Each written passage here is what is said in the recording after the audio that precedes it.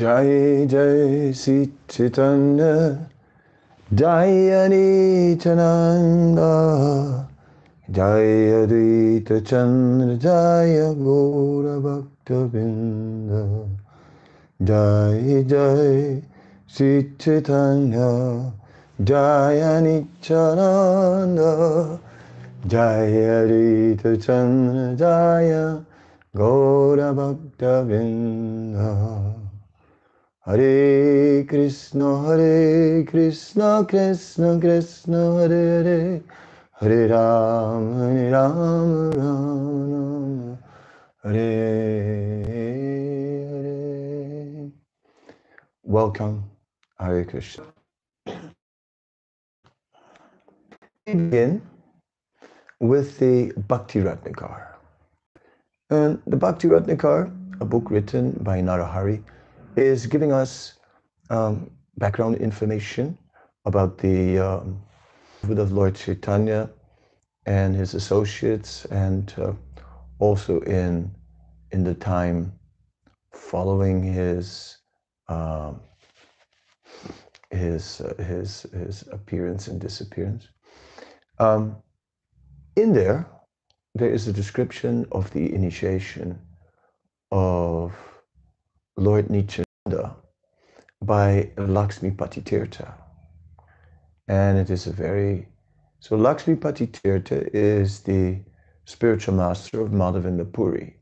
So in there is an extensive description about an ecstatic meeting between Lakshmipati Tirtha and Lord Nityananda, and that Lakshmipati Tirtha sits Nityananda on his lap and chants the Gayatri mantra in his ear and accepts him as his disciple.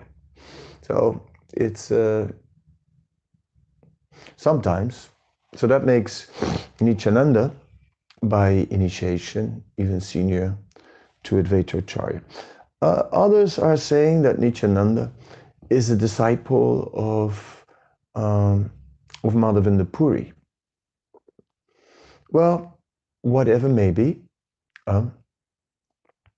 there was an intimate relationship between Madhavendra Puri and Nityananda described in Chaitanya Bhagavat, but we don't see anything about one being the disciple of the other.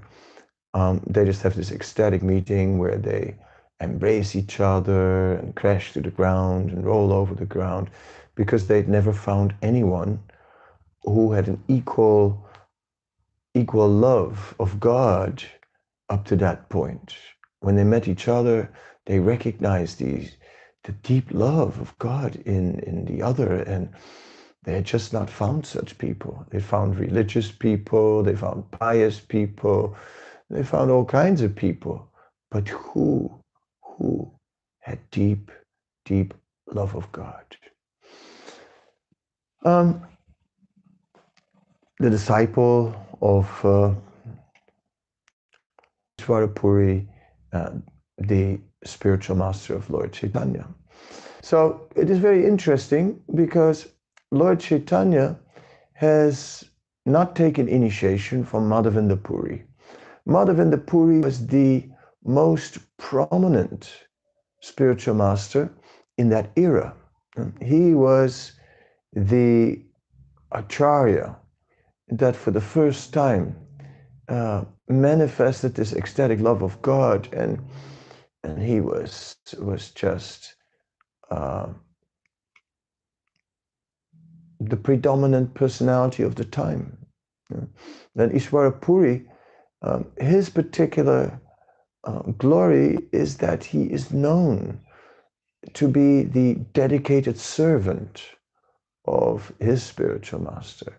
And that in his final days, when Madhavendra Puri was physically invalid, that Ishvara Puri was taking care of him, and sometimes Madhavendra Puri could not control his motions, and Ishvara Puri was just cleaning that up and was just totally dedicated in service to his spiritual master. And he became the spiritual master of Chaitanya Mahaprabhu.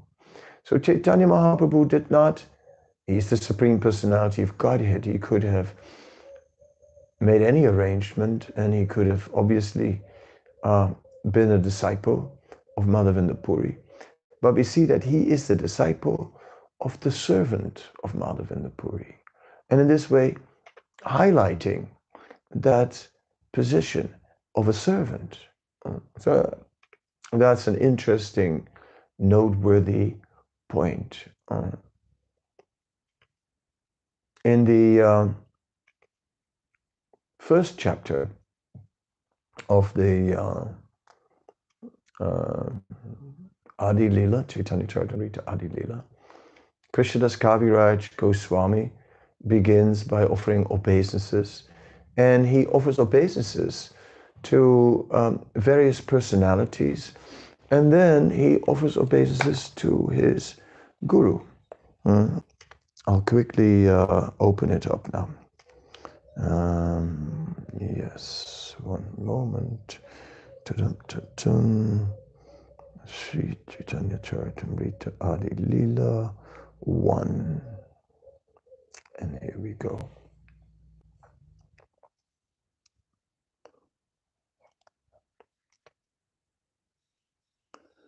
Yeah, it will take me a moment because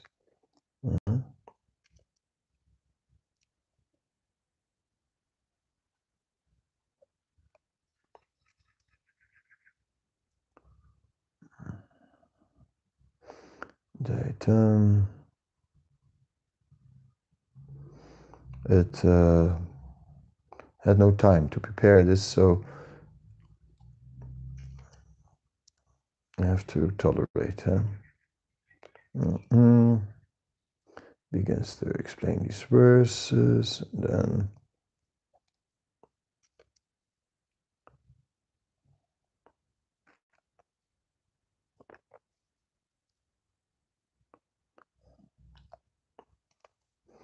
okay, here goes. Mantra Guru or Yata Siksha Guru Gan, Tar Charan Age Karyagandan. I first offer my respectful obeisances at the lotus feet of my initiating spiritual master and all my instructing spiritual masters. Sri Sanatana Goswami, Sri Bhatta Raghunath, Sri Jiva Goswami, Sri Gopal Bhatta Goswami, and Srila Raghunath Das Goswami. These 6 are my instructing spiritual masters, and therefore I offer millions of respectful obeisances unto their lotus feet. And Prabhupada points out the importance of that, of the 6 Goswamis as the instructing spiritual master, by purport. By accepting the 6 Goswamis as his instructing spiritual masters, the author specifically makes it clear that one should not be recognized as a Gaudiya Vaishnava if he's not obedient to them. So that is a very important principle. Then, there are innumerable devotees of the Lord, of whom Srivas Thakur is the foremost. I offer my respectful obeisances thousands of times unto their lotus feet. Advaita Acharya is the Lord's partial incarnation, and therefore I offer my obeisances millions of times at his lotus feet. Srila Nityananda Ram is the plenary manifestation of the Lord, and I have been initiated by him.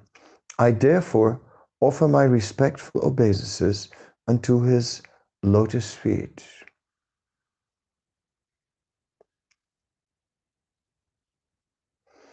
Now, in the Bengali it says Nityananda Rai Prabhu Swarup Prakash Tara Pada Patma Vandu Yara Munidas.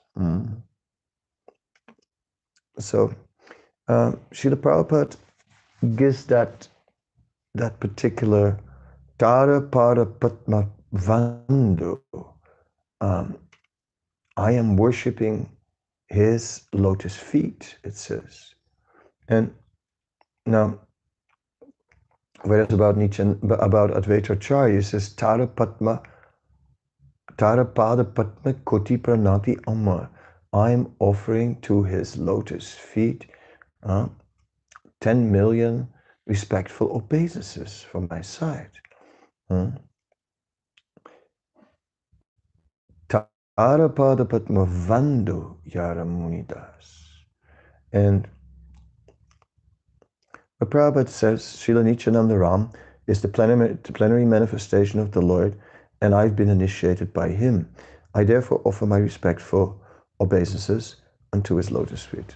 And it's a point of interest because oftentimes Krishnadas Kaviraj Goswami is considered to be the disciple of Raghunath Das Goswami. Raghunath Das came to Vrindavan after the disappearance of Sri Chaitanya Mahaprabhu, after the disappearance of Sarup Damodar Goswami. And it is said that he settled in Vrindavan at that time. And he settled at Radhakund, and then that whole excavation of Radhakund also came there. And it said, and Raghunath Das instructed Krishna Das in so many ways. So the relationship between Raghunath Das and Krishnadas Kaviraj is not only a vague relationship, it is a very very established and well-documented relationship with so many interactions and this and that. And it is Raghunath Das who provided Krishna Das with the knowledge of the later pastimes of Chaitanya Mahaprabhu. So Raghunath Das is crucial. Anyway, so some are saying Raghunath Das is the spiritual master, but Srila Prabhupada says here, I have been initiated by him. This is interesting. We find in Jamatpur, in the place, the birthplace of Krishnadas Kaviraj Goswami, there's also a little shrine with a stone, which also, with an inscription, which also recognizes Krishnadas Kaviraj Goswami as a disciple of Nityananda. We have no account. We have no account of an initiation or anything like that. The only thing we could possibly think of in that regard is that that there was a very significant time in the life of Krishnadas Kaviraj Goswami. I'm just trying to open the verse.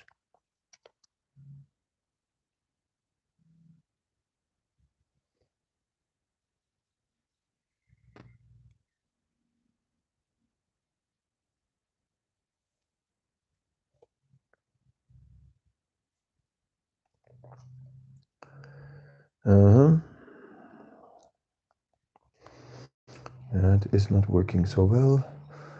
Again, I was busy and I didn't prepare so well. And then I cannot find the quotes. Okay, let's do it now.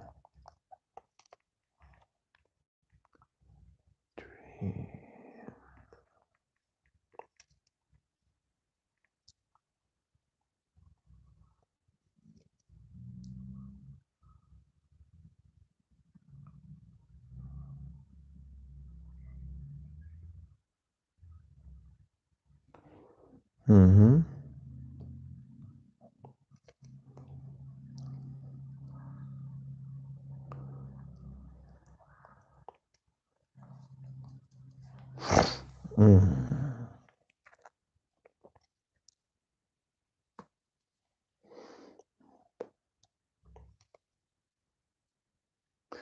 Anyway,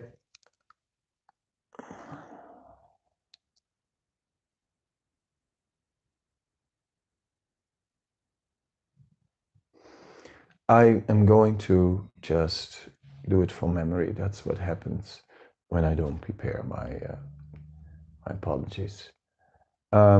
So basically, Krishnadas Kaviraj Goswami, while in Jamatpur, had a dream, And in this dream, he had an experience, a darshan of Lord Nityananda. Now he saw Lord Nityananda, he saw him like his eyes were like rolling in his head. He was chewing betel nut. His limbs were all moving just like an elephant. And Lord Nityananda was in an intoxicated state of love of God. And with a deep voice, he was chanting Krishna, Krishna, Krishna. And a group of cowherd boys were also chanting Krishna, Krishna, and encircling his lotus feet. And in this way, Lord Nityananda, holding a red iron stick, was in a deep transcendental mood. And he instructed Krishnadas Kaviraj Goswami. Well, first of all, when Krishnadas saw Lord Nityananda, he became overwhelmed. He fell on the ground and offered his pure obeisances. And Lord Nityananda just personally picked him up and instructed him to go to Vrindavan. And said, and there you will attain all things. And it said, and I left at that very moment, Krishnadas Kaviraj Goswami says. Now, that dream is a life-changing experience. It was a totally overwhelming, life-changing experience, and something that Lord Nityananda had instructed him. And we see that Krishnadas Kaviraj's reaction is not just a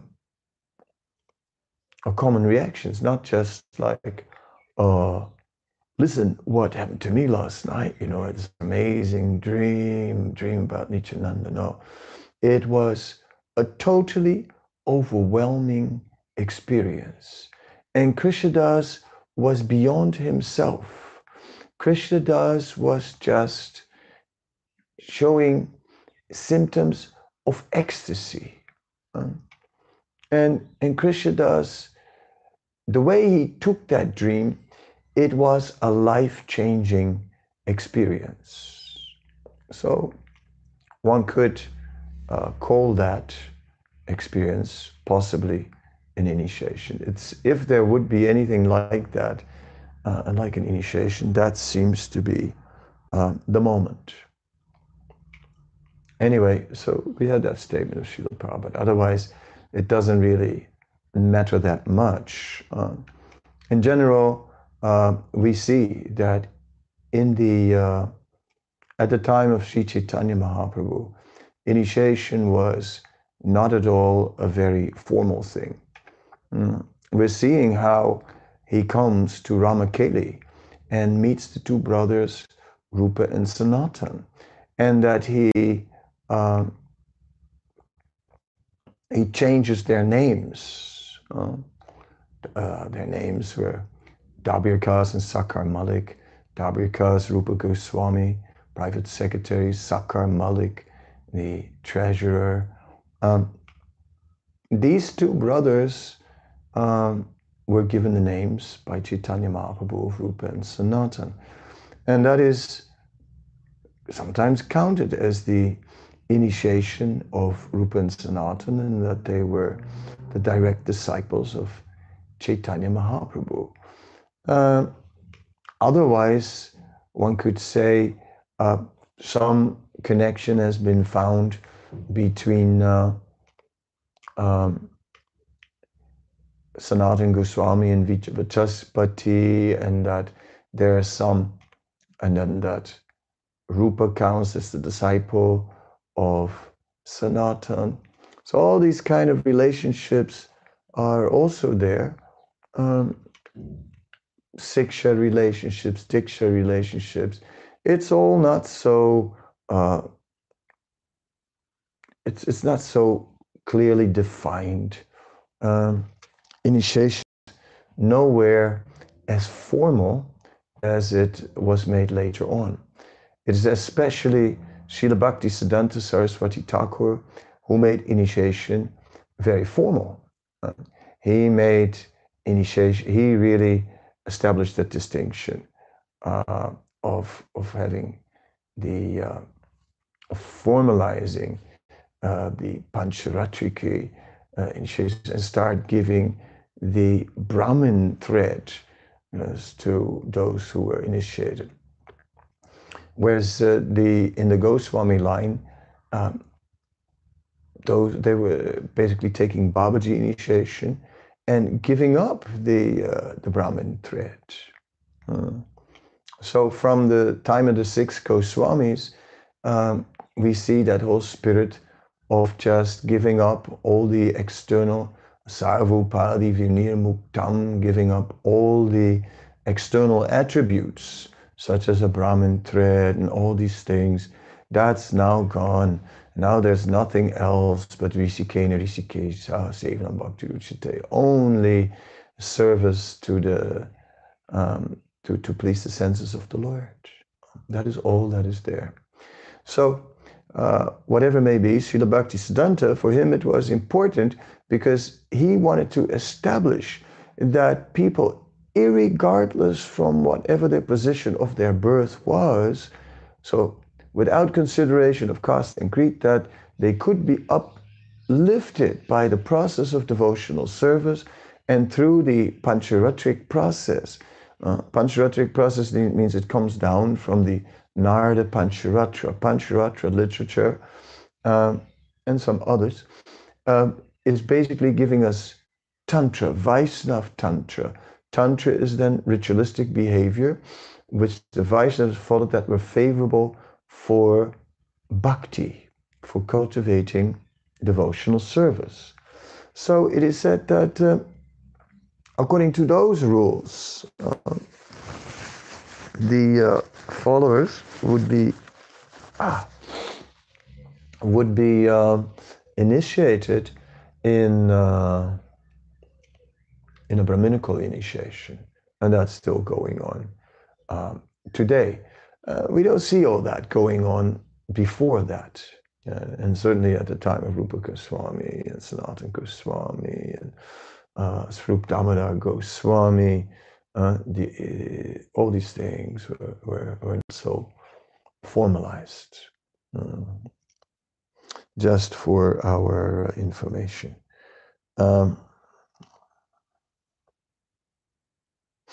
Okay, I just, in the course, as I was looking for the connection with Nityananda and Krishnadas Kaviraj, and I typed in some words, and now I come across the Bhakti Ratnakar. And so,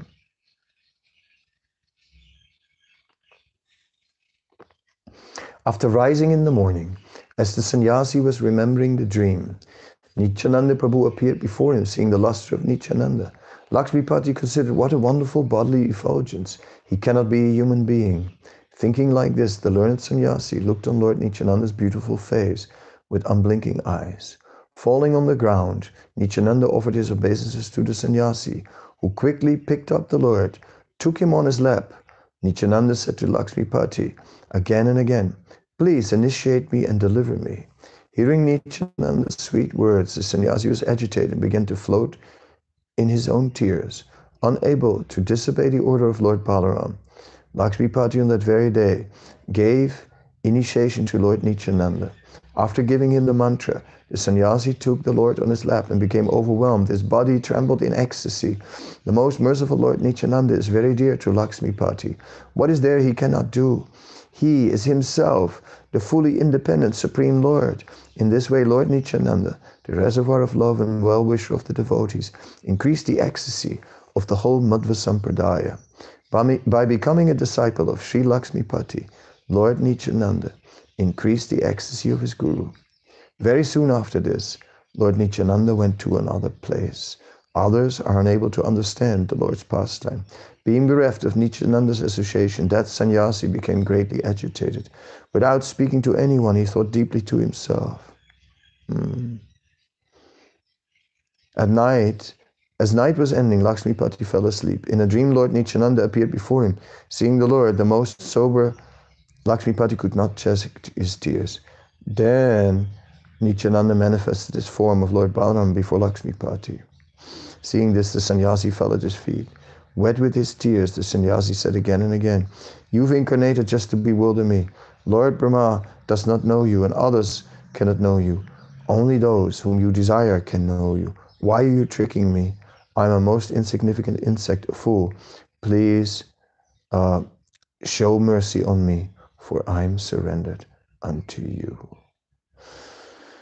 Anyway, so it carries on. And so here then the initiation is described of Lord Nityananda by Lakshmipati.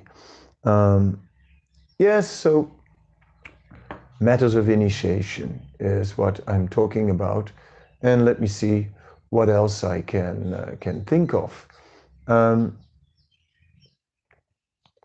The other day, I spoke about a little bit after Sri Chaitanya Mahaprabhu.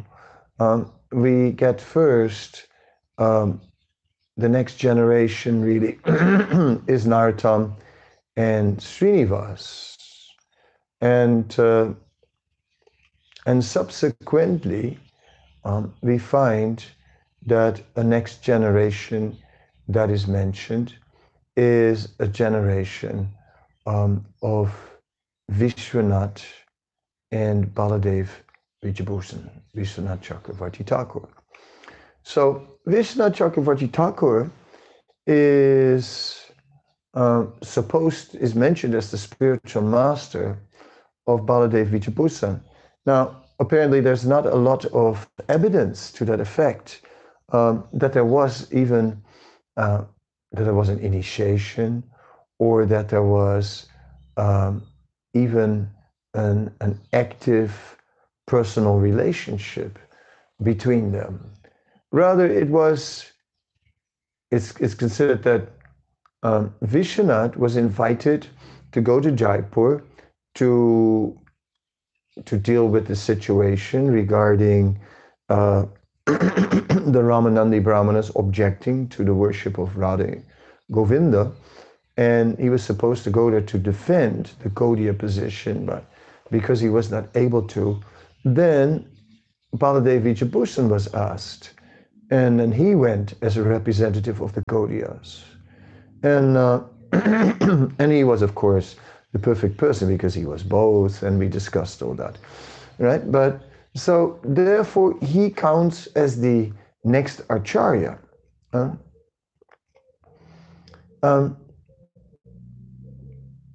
Srila Bhakti Rakshak Sridhar Maharaj, Prabhupada's godbrother, disciple of Srila Bhaktisiddhanta Saraswati Thakur, is speaking about his spiritual master and how his spiritual master has delineated the Sampradaya.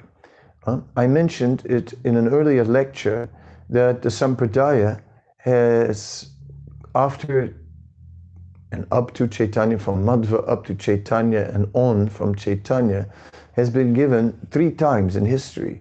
The first time by Kavi Karnapur in 1572. And so that is the earliest rendition of the Sampradaya in Gauragana's Deepika. Then it is done again by Baladev Vijayabhushan in the 17th century. And he is, Hare Krishna, sorry. He is writing the Prameya Ratnavali, which we also discussed the other day, and there, again, listing the Sampradaya, so there are some names added now. Then it is done again by Srila Bhaktisiddhanta, who adds, naturally, more names. Then Bhakti Rakshak Sridhar Maharaj says, and the way that that's done, he said, it is just like wherever the light of Lord Chaitanya was present, that is where the Sampradaya was chased.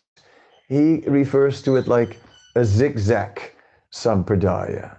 That is just here and there, just going from whoever was the representative.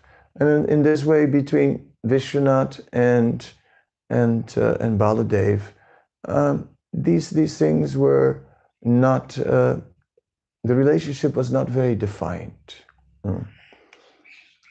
There are Bengali Vaishnavas who are in disagreement with the Chaitanya Saraswat Sampradaya, with the Sampradaya coming through Srila Bhaktisiddhanta, and who have their own Sampradayas and claim that the Sampradaya claimed by Bhaktisiddhanta is not at all bona fide. There is a book written in this regard by Nrsimha Maharaj, called Bhakti Gaurav Nrsimha Maharaj, called the Authorized Chaitanya Saraswat Sampradaya. And it is an interesting book because it asserts the authority of this Sampradaya which Srila Bhaktisiddhanta established. Anyway, Bhakti Rakshak Sridhar Maharaj, his comment on it is, as I said, it's a zigzag Sampradaya, and sometimes the relationships are not so defined. But wherever the light of Lord Chaitanya was present, that is where the Sampradaya came down. So although Sampradaya is a very essential element in claiming authority, at the same time, somehow or other, the way that these connections were established was sometimes a little bit informal. And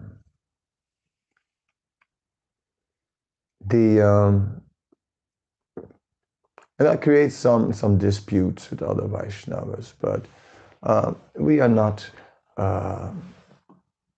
taking that very serious. I mean, we see the extraordinary light, the extraordinary potency manifest in Bhaktivinoda Thakur, in Srila Bhaktisiddhanta and Srila Prabhupada. We see these three extremely powerful acharyas, and we see that they are very formative for the Sampradaya in the modern era, and how we look upon the tradition through the lens that they provided us.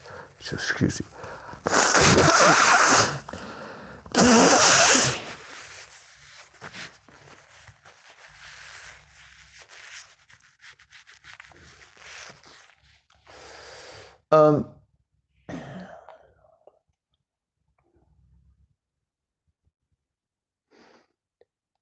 Madhavendra Puri is established as a very important personality, and anyone who was had a connection with Madhavendra Puri is very prominent. And we see that it is described by Murari Gupta in his Kadacha that especially before the appearance of Chaitanya Mahaprabhu, the disciples of Madhavendra Puri, they were the ones who were holding the fort, so to speak, who were the representatives. The light of Krishna Prem was emanating through them. Currently, matters of initiation are very, very formalized, and of course that is also very important because we don't have that level of commitment.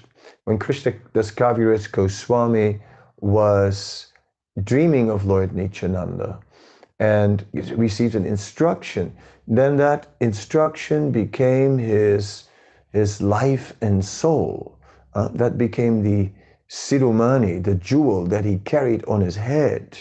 And if we could be a disciple and carry the order of Guru like a Siromani, like a jewel on our head, whatever we receive from Guru, if we could receive that as a great treasure and then take that great treasure and uh, just make the best of it. Then we would be um, duly, yeah, then we would be advanced disciples. For us, it is more difficult, and therefore more and more formality also makes sense. Just like Srila Prabhupada added some formality beyond what his spiritual master did at the time of initiation. He established that the disciples should vow a minimum number of 16 rounds and pronounce that publicly before the Lord, before the Vaishnavas, and that he would pronounce the four regulative principles that it follow, promise to follow. And that isn't this way the disciple would formally speak the vows. So that was not the case before. That was something that Srila Prabhupada added, just so that there's no room for our mind to kind of water down any standards. So that is important. Whereas when we deal with these great acharyas, these personalities, then we're dealing with like personalities who are going through deep life-changing experiences, go through deep experiences of um, of uh, of devotional ecstasies. Yeah, and then when we go to Nityananda, and whether Nityananda was initiated by Lakshmipati Tirtha, as Bhakti Ratnakar says, or as others say by Madhavinda Puri, whatever might be, right, it's not so important because it's external anyway. It's like Nityananda obviously is not dependent on such initiation. He is Adi Guru. He is the original spiritual master. He is the Sampradaya Guru. He is basically the Guru of all. He is Lord Balaram. He is the first servant of the Lord. And he serves the Lord in any possible way. So his taking initiation is something like is like Krishna taking initiation. When Krishna took initiation from Sandipani Muni, then it is said that from the ocean of transcendental knowledge, which was Krishna, a cloud of that transcendental knowledge emerged, and that cloud drifted through the sky and became deposited on the mountain of Sandipani Muni. And then in the form of rivers coming from the rain, that cloud rained down on the mountain, and then the form of rivers from that mountain, the knowledge came down. So anyway, whenever the Supreme Lord is initiated, the knowledge is actually emanating from him anyway. Dharmam to Saksat Bhagavat Punitam. So these things are external, yes. So we're not gonna argue too much this way, that way, who was initiated by who. When Prabhupada is describing that there is a line of Chaitanya Mahaprabhu, Sarup Damodar Goswami, Rupa Goswami, Raghunath Das Goswami, Krishna Das Kaviraj Goswami. Then we take it that now we're dealing with the internal identities that we discussed the other day, Lord Chaitanya being Krishna and being Radha in Krishna. Then Sarup Damodar being Lalita, the personal servant of Srimati Radharani, and the first and foremost of the Astasakis, assisted by her attendant Rupa Manjari, who is none other than Rupa Goswami, and then Raghunath Das Goswami is supposed to be Rati Manjari, and then Krishnadas Kaviraj Goswami is Kasturi Manjari, And like that, we see then the line of disciplic succession is traced by the eternal relationships that exist there. So we see some different consideration at times about these matters of initiation. Um, Initiation is described in the relationship when Devaki is conceiving of Krishna through Vasudeva.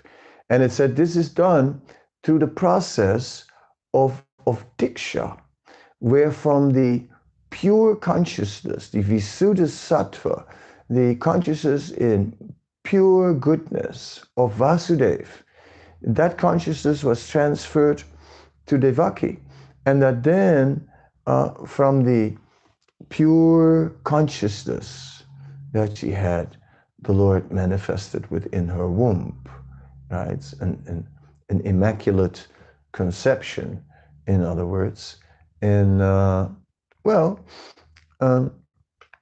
through a process which is described as Diksha. So their Diksha is referring to this transferring of knowledge from consciousness to consciousness, and that from the pure consciousness of the spiritual master, that consciousness is transferred to the consciousness of the disciple, and that is the whole essence of Diksha. So that is nice. And that's what it would mean, transferring Divya Jnanam. Then Srila Bhaktivinoda Thakur describes how the whole disciplic succession works, and how Guru passes on this enlightenment to his disciple, who then also becomes touched by this fire of bhakti. And that when the fire of bhakti properly starts to become inflamed in the disciple, that then the disciple totally realizes that bhakti, and then the disciple becomes a spiritual master who then can pass on this transcendental knowledge. So each time the transcendental knowledge moves from one link in the sampradaya to the next, that it is received, that it is taken to heart, that it is then put into practice, that it is realized, and that then transcendental symptoms of ecstatic love begin to manifest, and then it has fully manifest, and then we have the next link in the parampara, and where that same knowledge is carried forward. So each time as it passes on from one link to the other, the new link, the receiving link, lights up with realized Krishna Prema. That is all very nice. So yes, we are interested in the internal aspect of initiation, more so than the external. More so than the ritualistic performance. This one gave to that. How did he do? How was it performed? We are into the internal transformation that is the result of it by the commitment, right? By the commitment of both, of guru and disciple. And the commitment of the disciple is to take whatever Guru says as Siromani, as a jewel on the head, or as take it to heart with great importance, and cannot just dismiss anything the spiritual master says and desires. Sometimes it's not even what the spiritual master says. Sometimes it's what the spiritual master desires. Of course, it takes an advanced disciple to understand what the spiritual master desires, or it takes the spiritual master to explicitly make it clear what his desire is. But the point is, this discipleship is a heartfelt thing, is something deep commitment in the heart, deep embracing in the heart. As here I've received a great gift of mercy of the greatest importance, and now somehow or other, let me make something of this, whatever it is. Swarga pivarte narakesu apitulyata darsinaha. Whether sent to heaven, whether sent to hell, that has nothing to do with it. One remains in an tulyata, in a balanced state of mind. It's taken equal. That doesn't matter. The real point of the relationship between the guru and disciple is then the matter of the heart, the commitment from the heart, the faithful acting upon the instructions received by the spiritual master, who speaks from scripture, who lives by the scripture, who teaches the scripture, and who has realized the scripture. And in this way is the personification of the scripture, the book Bhagavat and the person Bhagavat.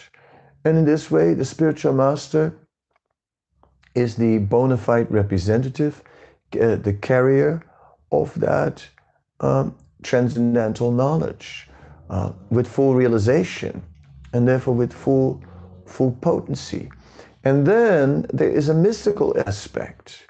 And the mystical aspect is that Krishna enters into the relationship between guru and disciple.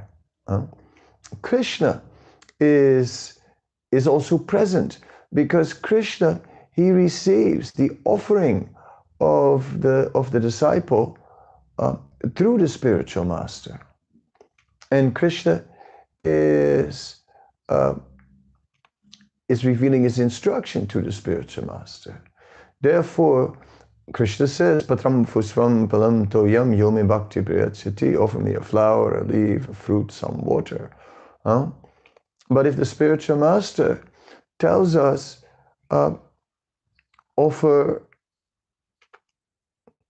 milk, right? Then we will offer milk.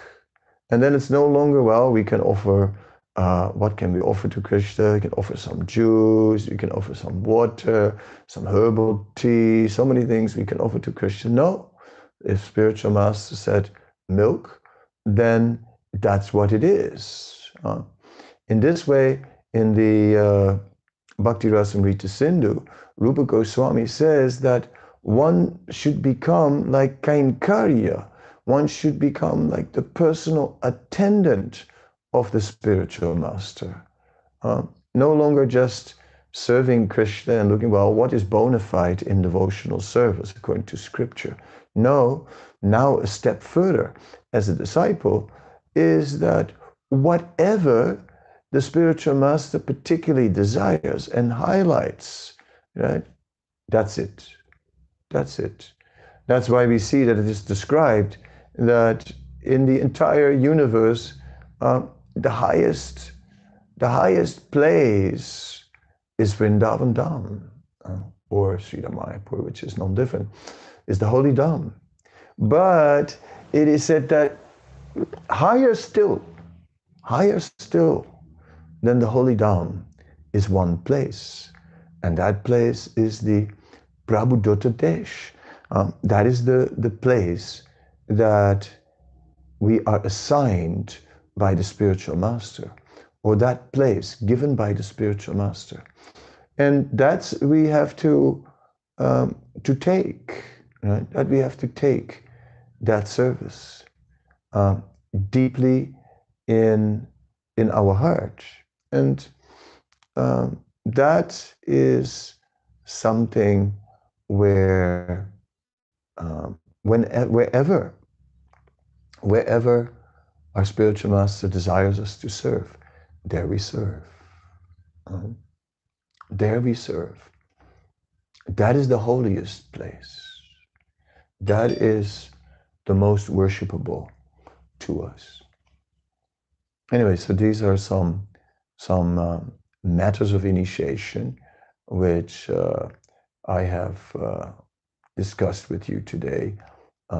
I mentioned the other day, C.C. Madhya 15108 is speaking about how initiation is not required, that everything depends on the chanting of the holy name. But then there are so many quotes from Jiva Goswami and other acharyas about the need to take initiation. Okay, there's more in the CC about initiation, but I'm not going to try and cover all that in this lecture.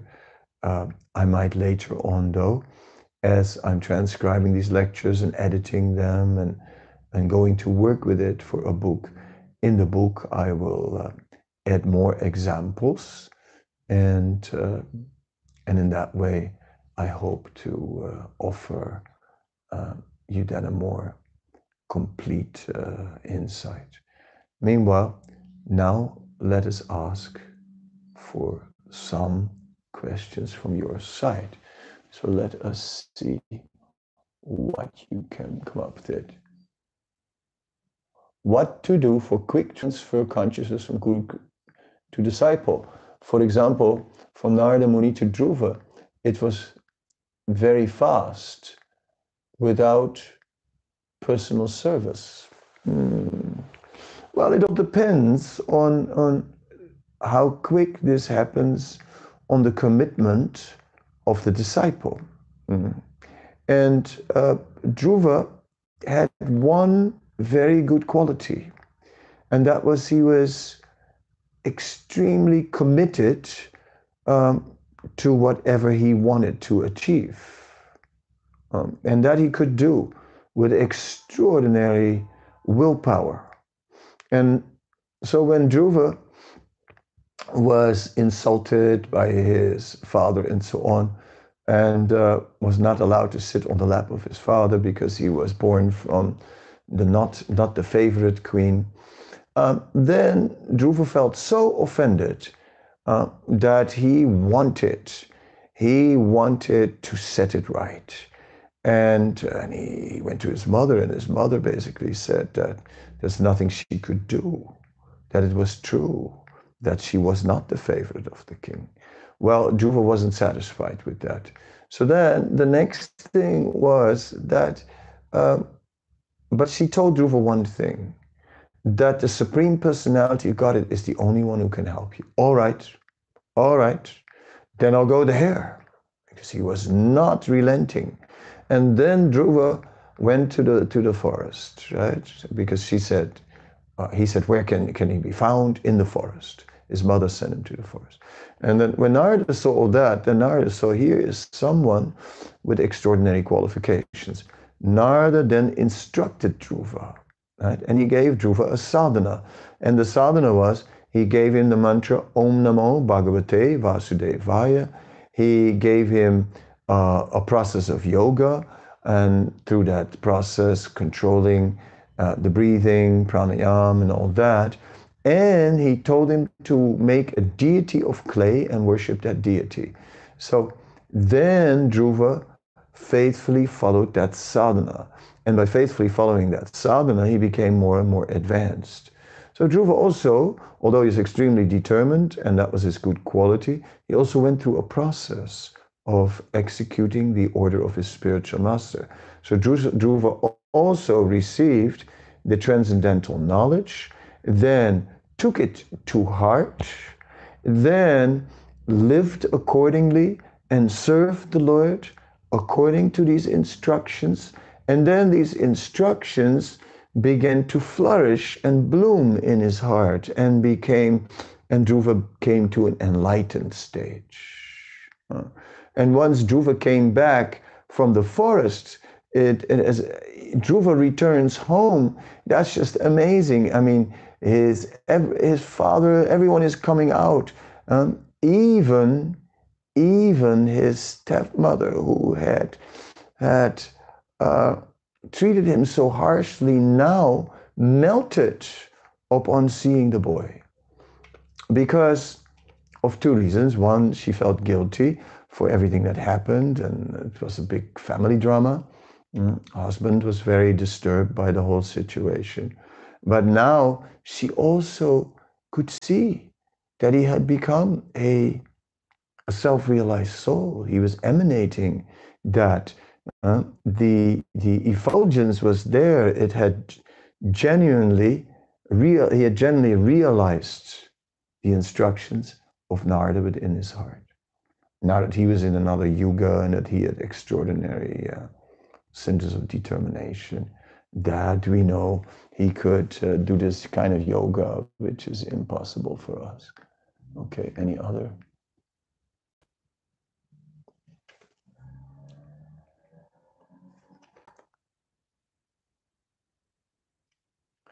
Hare Krishna, you say the order of our spiritual master, does it refer only to the Diksha Guru? No, not only to the Diksha Guru, but we have particularly committed to our Diksha Guru after he was already our Siksha Guru. We had heard from him, we had developed faith in his instructions, and then we requested him for Diksha, and then Diksha was given. And generally speaking, it is said in Chaitanya Charitamrita, the principal instructing spiritual master becomes the Diksha Guru. And then after, continues to also act as a instructing spiritual master simultaneously. So it is rare that the Diksha Guru stops giving instructions. Now, in the Vedic culture, it was a different time. I mean, people, the spiritual master would give Diksha and might have been traveling and may have moved on, and one might have never seen one's Diksha Guru again. Or one might later come across a very great Vaishnava who would become like a predominant Siksha Guru. As it is, our Diksha Gurus now are in regular contact with their disciples and are not only acting as initiating spiritual masters, but also as instructing spiritual masters. And they continue to instruct their disciples. So then, generally speaking, that becomes the prominent relationship in our life. Although there are exceptions, spiritual master or another great Vaishnava, and with the blessings of his Diksha Guru takes more instruction there. That also happens. And these things are fine. And naturally, we have many senior Vaishnavas who are instructing us, and we're learning from all of them. Still, the relationship with the Diksha Guru is formalized, and one must take that relationship as absolute. Whereas with Siksha Gurus, we may find two types of Siksha Gurus. We may find the very advanced Siksha Guru who is on par, who is a liberated soul, who is giving us most important instruction of Scripture, and therefore such instructions, they carry great weight. Or we may receive instructions from the more general community of Vaishnavas and from devotees with seniority who give us good advice. And such instructions are also taken to heart, but yet may be given less importance than the instructions we receive from our principal spiritual teachers. All these things are obvious and based on common sense. Okay, let's see what. I know real good devotees that do not want to take initiation. I read in disciple course that this is very dangerous. Why? Well, let's begin at the beginning. At the time of when Srila Prabhupada was present, right, all kinds of people were eager to take initiation. And because Prabhupada was emanating this amazing transcendental quality, and he created so much faith that everyone was just feeling, I must somehow or other get this initiation, otherwise I miss out. Then what happened is that the succession started to happen. And the succession from Prabhupada to the next generation was a little bit shaky. Not so surprising because, think about it, Prabhupada was 81 years old when he left this world. And the next generation of successors, they were early 30s, and the youngest was, if it was the youngest, I think the youngest was 28 years old. So think about that. And these new gurus, they suddenly had to take all the responsibility at a very young age. Now many of us may think 28 years is very young to take such a great responsibility. So the gap between Prabhupada and his successors was very great. And although in the association of Prabhupada, they had been uplifted to a transcendental platform, they still lacked a lot of maturity. So therefore, they found it difficult to deal with all the following, with all the worship, with all these things, and to maintain personal integrity. And eventually, by the mid-80s, from early 80s to mid-80s, some of them were getting more and more difficulties. So within the 10 years from 77 to 87, many of them, of the successors of Prabhupada, found a great difficulty in fulfilling the role of a guru, in conducting themselves in the position as a guru in a realistic way, and yet being a representative of the parampara. See, they thought, well, this is a line of disciplic succession. If this line of disciplic succession is based on pure devotional service, and which is carried on from generation to generation. So if Prabhupada suggested that we would be gurus, then we must be pure devotees. So too much external, too much about rubber stamping, and not enough about internal commitment, internal growth, internal realization. Yes, so that created problems. Then, as a result, there was a breakdown of faith, which reverberated to the whole community of devotees, and so. Then that carried forward into modern times, where people now may be hesitating, well, I don't know, this one, that one, I don't know, this one has that one has that, no, I don't know, I can't find a guru, I can't find a guru, I can't find a guru. Of course, one can make the analogy, I can't find a doctor, I can't find a doctor. But please go to the doctor. You have a serious disease. I know. I want to go to a doctor, but I can't find a doctor. I can't find a doctor because I just don't know if they are qualified. Okay. But I mean, you look like you really need some treatment. I mean, why don't you go to the nearest doctor, because it really looks like a doctor would really help you. No, no, no, I don't know what doctor I can trust. So, at one point, one has to go to a doctor.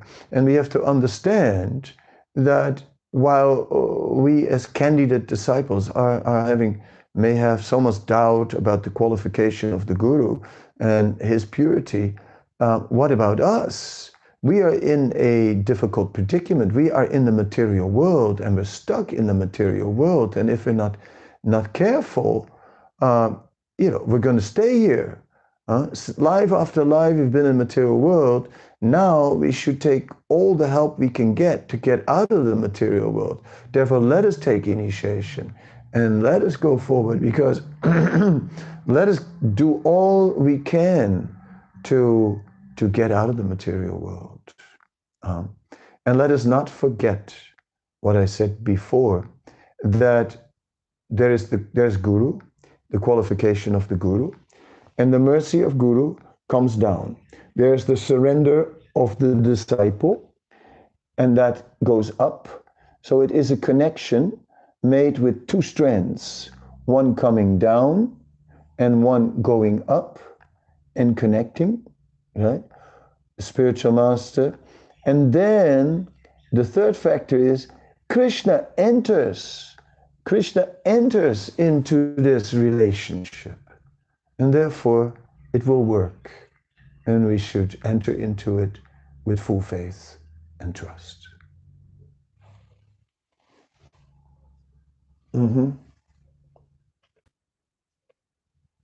Okay, is there anything else?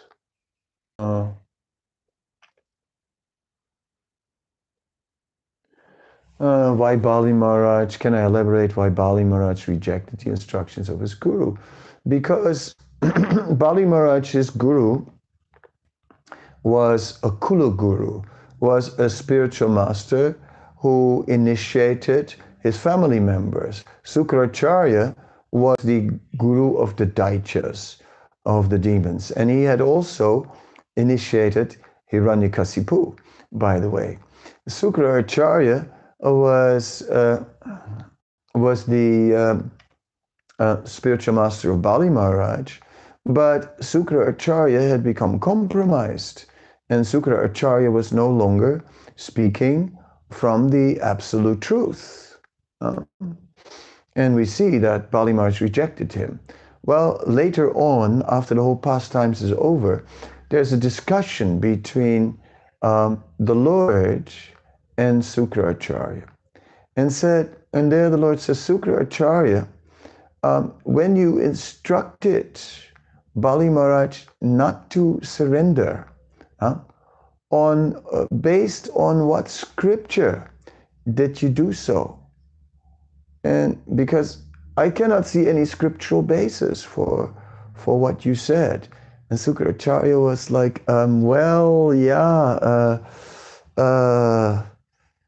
yes, well, that is true. He admitted it.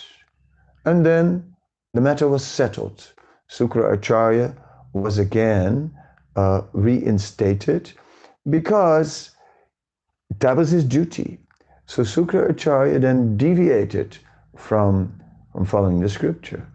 Yes, so if a guru, that's a fall down. If the guru philosophically deviates or has essential fall down, then is a fall down. Then we have the example how and if that is irreversible, then he may be given up. But not straight away. In this case, it was straight away because he gave instructions directly opposed to surrendering to the Supreme Lord, and the Supreme Lord was there and wanted surrender. So Bali Maharaj rejected him. Anyway, that's the rejection thing, which hopefully will not be required. We pray. Both should be careful. The spiritual master should be careful to remain the servant of his spiritual master, to remain faithful to the parampara teachings, to remain a faithful representative of scripture. He has to secure and anchor himself in Sabda Pare Chanisra Natam Brahmani Upasamasratam. He has to anchor himself deeply in hearing transcendental knowledge so that he remains a living representative of scripture, of the disciplic succession of Krishna, and that his service is Anyabilasita Sunyam Jnana Karmadi Anavritam Anukulyena Krishna Nushilanam, that is favorable towards Krishna. Right? So Sukracharya was no longer Anukulyena Krishna. No, he was no longer favorable towards Krishna. So spiritual master has also many duties. The disciples has duties, and the spiritual master has duties. Like my spiritual master once told me, he said, there's no limit to what the disciple should offer in service to the spiritual master. And his answer was, to that point was, yes, the disciple has the duty to offer everything to the spiritual master. And the spiritual master has the duty to refuse. Just as we're seeing Sri Chaitanya Mahaprabhu, he was a sannyasi, Jagadananda Pandit wanted to offer him a nice mattress. He wanted to offer him nice scented massage oil. And Chaitanya Mahaprabhu refused. He said, no, I cannot accept these items. Jagadananda became very upset because it was an offering of his pure bhakti, and he was seeing that Chaitanya Mahaprabhu is the Supreme Lord. He's not at all limited by this sannyas dharma, so he should not refuse this. But Chaitanya Mahaprabhu was strict. He upheld the sannyas dharma, and the sannyasi is the spiritual master of all the ashrams. So in the same way, the spiritual master has his prescribed duties, which he has to adhere to, right? And very carefully take shelter, as the disciple has prescribed duty that they have to adhere to. Our time is gone. I thank you for being with us today, and I hope to see you again and again here in these discussions on Chaitanya Mahaprabhu, on his life, on his teachings, on his sampradaya, on the background of the circumstances surrounding the sampradaya, and so on. And I hope that so far you find it interesting, and that you'll stay with me to see what other avenues we can enter and explore. Thank you very much. Hare Krishna.